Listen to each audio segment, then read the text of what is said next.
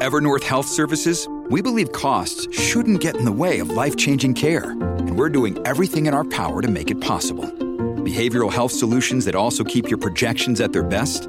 It's possible. Pharmacy benefits that benefit your bottom line? It's possible. Complex specialty care that cares about your ROI? It's possible. Because we're already doing it. All while saving businesses billions. That's Wonder made possible. Learn more at evernorth.com/wonder. Ryan Reynolds here from Mint Mobile. With the price of just about everything going up during inflation, we thought we'd bring our prices down. So to help us, we brought in a reverse auctioneer, which is apparently a thing. Mint Mobile Unlimited Premium Wireless. How to get 30, 30, how to get 30, how to get 20, 20, 20, how to get 20, 20, how to get 15, 15, 15, 15, just $15 a month? Sold! Give it a try at mintmobile.com/switch. $45 up front for 3 months plus taxes and fees. Promo rate for new customers for limited time. Unlimited more than 40 gigabytes per month. Slows full terms at mintmobile.com. Mr. Chief Justice, the pleas of the court. When they send a person to prison, that's money. I don't look at it as no other thing. It's not they going to just say, well, I really want to rehabilitate you. That's bullshit. It's money. This is Life of the Law. I'm Amanda Aronczyk. Back in the early 1990s, when Rufus Taylor was growing up in North Philadelphia, he was a studious kid. For a while, school was fine, but he remembers thinking to himself, maybe there's more to life than just studying. I'm kind of very interested in what's going on over there on that corner. And that's where I went. It wasn't like he was from an abusive family or addicted to drugs or even that he needed the money. The way he explains it, he did it for the rush. I was watching a movie one time, and it was these kids, they was Amish. It was Devil's Playground, a documentary that came out about 10 years ago. So you know how the Amish, no TV, no lights, they don't, nothing from the outside world. The Amish have no electricity, TV, radio. But supposedly it's a rite of passage when they turn 16. But the day you turn 16, the family allows them to go out into the world. Your whole life changes. To see what it's about. It's called a rumspringa. Translation? Running around outside the bounds. A couple of the Amish got scared. Then a few of them, they got addicted to it. I looked the same way. I was secluded. All I thought about was school until I went across that street. And for a time, it seems that every time he crossed that street, he stole a car that was parked there. 1, 2, 3. That's Taylor counting his arrests. 4, 5, 6, 7. This might take a while. 8, 9, 10, 11, 12, 13.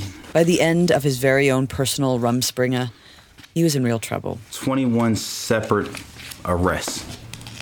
This is all from my juvenile years, from 17 to 18. He wasn't just a juvenile stealing cars.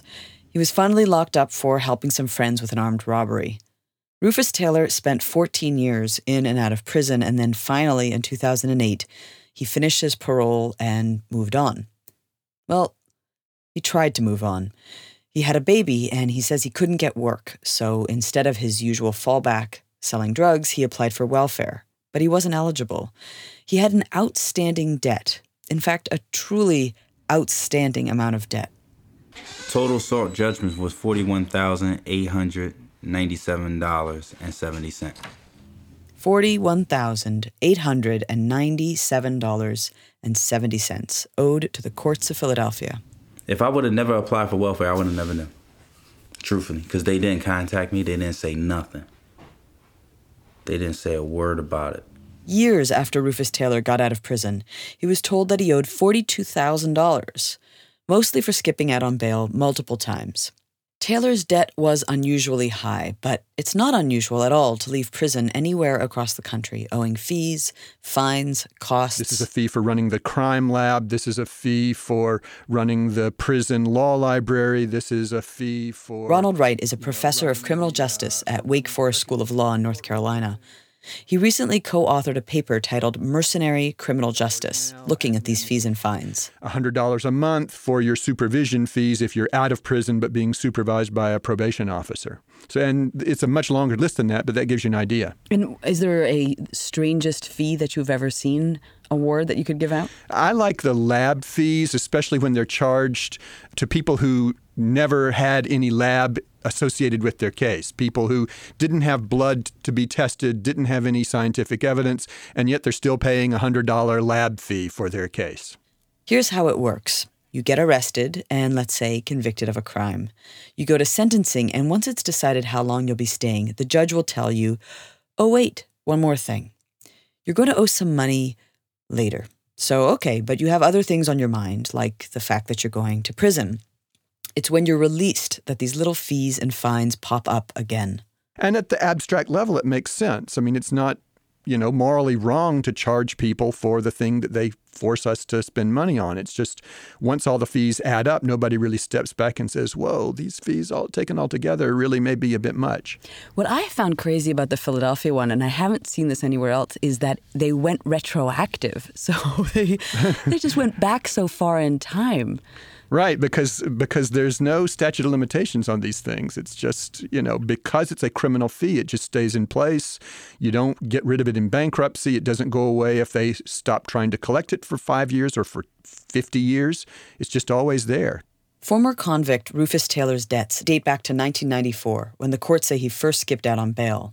In Philadelphia, once bail is set, you only need to put down 10%. So when the courts decided to go after unpaid debts, they decided to hold everyone accountable for that other 90% that they didn't pay. But the question remains, did you come back to court in a reasonable amount of time? And if the answer is yes, then you owe less money. And for Taylor, the answer was yes, because he was arrested again. So he applied to get his $40,000 reduced, arguing that he didn't really skip out on bail for all that long since he was back in prison. The courts agreed, and he got the amount reduced to about $4,000.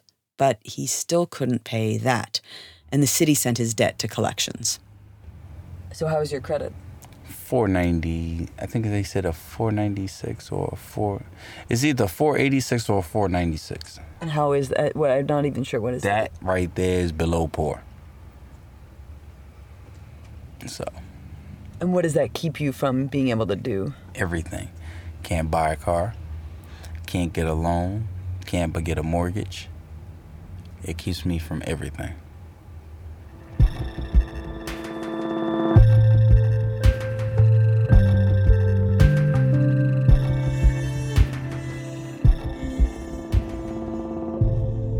I think we have to step back and ask, what's our goal here? Michelle Alexander is a law professor at Ohio State University and the author of The New Jim Crow. Her book has pretty much launched a movement against mass incarceration. If the purpose of incarceration is supposedly to keep us safer, then it makes no sense to make it vastly more difficult for people when they're released from prison to ever get back on their feet and to be integrated into society again. It makes no sense.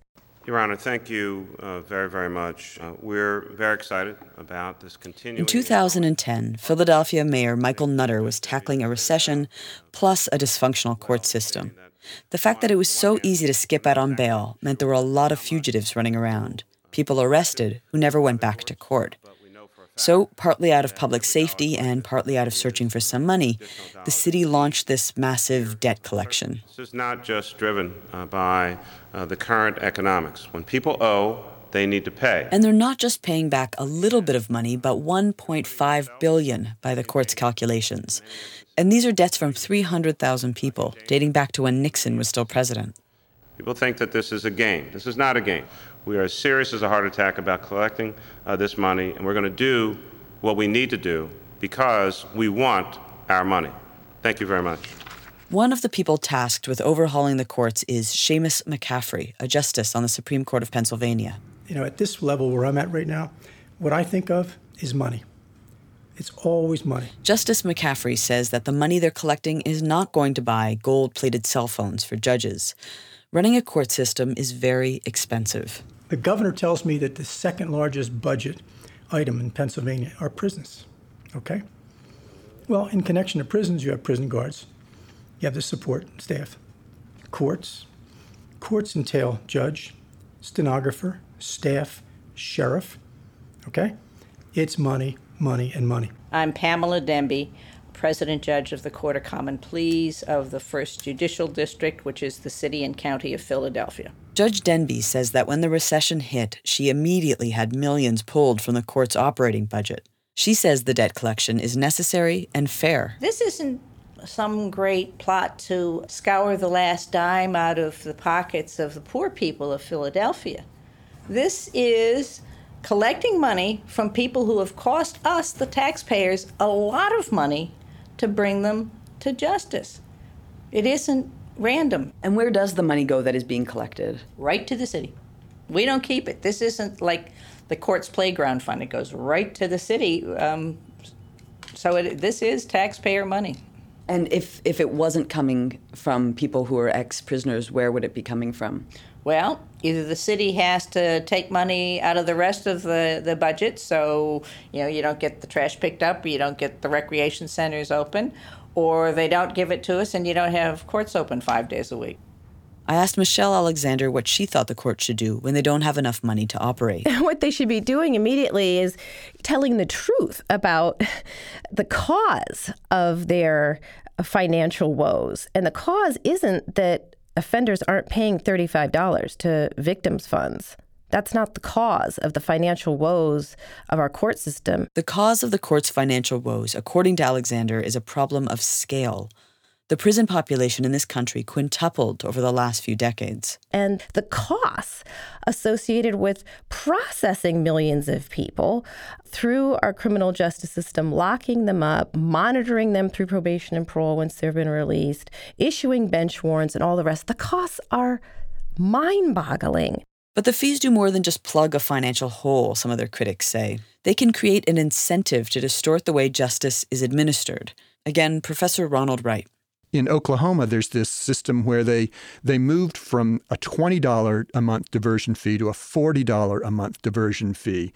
Here, a diversion fee is a fee towards having the DA's office supervise you instead of you going to jail. And in 2009, that fee doubled to $40. Then, over the course of the next 2 years, the number of people paying that fee more than doubled. That wasn't because there were 20,000 extra bad guys in Oklahoma that year. That was because the fee went from $20 to $40 and they had a financial incentive. This is true for any human being. You give them an incentive and, they might respond. So can $40 or $400 or $40,000 be collected from people who've just come out of prison? The court knows that there's a 70% unemployment rate for ex-offenders, so they only expect to collect a fraction of the money they're asking for. But Justice McCaffrey doesn't believe that everyone crying poverty is necessarily poor. I have a woman in our court system, great lady. She's been one of our volunteers for years. She said, Your Honor, I have an idea. I said, what's that? Why don't we just order Comcast to cut off their cable TV until they pay up their court debt? Think about that. They're able to pay cable TV. Is that a constitutional right? They're walking around with cell phones like you wouldn't believe, stuff that we don't have. So look me in the eye and tell me you can't afford $15 a month. Now you're lying to me. And sure, that probably happens. But advocates for the poor say whether $15 a month is affordable depends on who has to pay it. In Philadelphia, the courts were trying to work out what they considered reasonable payment plans, $15 a month or $25 or $50 a month. For Rufus Taylor, it was still a lot, especially because he now has other financial concerns. Hello? I'm en route right now to get the kids. He works at an auto body shop and hurries to North Philadelphia every weekday afternoon to pick up his kids. Pick them up, drop them off. Pick them up, drop them off. This is every day. He has a year-old son and 2 girls. Hi. The younger one is 3, and I think the older one is 8 years old. How old are you? How old are you? How old are you? How old are me?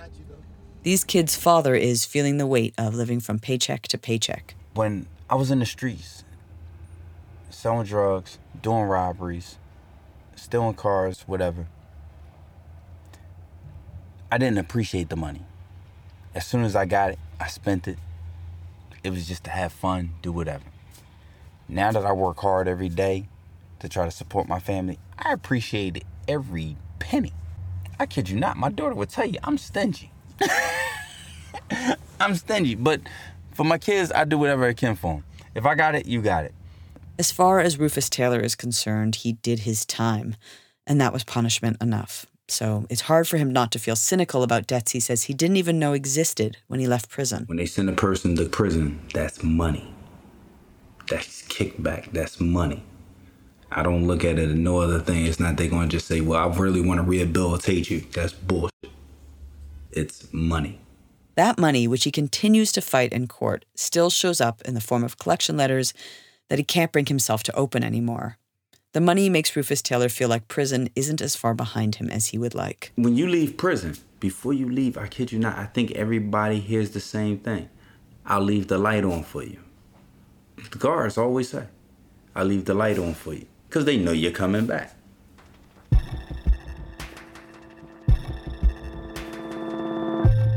For Life of the Law, I'm Amanda Aronczyk.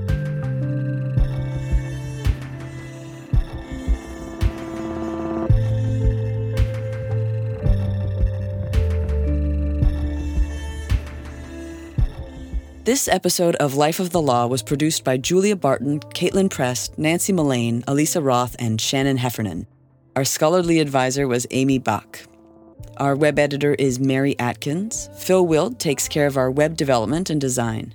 Financial support comes from the Open Society Foundations, with special thanks to Thomas Hilbink. Thanks also to Making Contact, our fiscal sponsor. For more on this story and others on the law and the legal system, visit lifeofthelaw.org.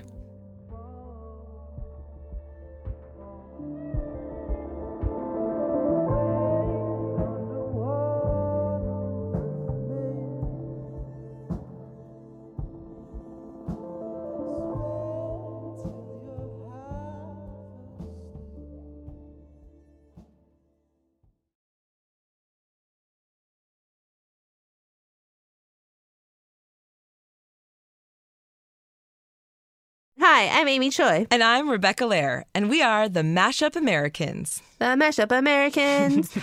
Think of us as your guide to the hyphen America world we live in. Are you first-generation Korean-American, married to a Colombian Mexican-American, and making beige babies? Us too. Or do you speak 3 languages and eat Salvadoran pupusas at Shabbat? Is Spanglish your best language? That's me. Spanglish is definitely your best language. Yeah, it was kind of a problem in graduate school.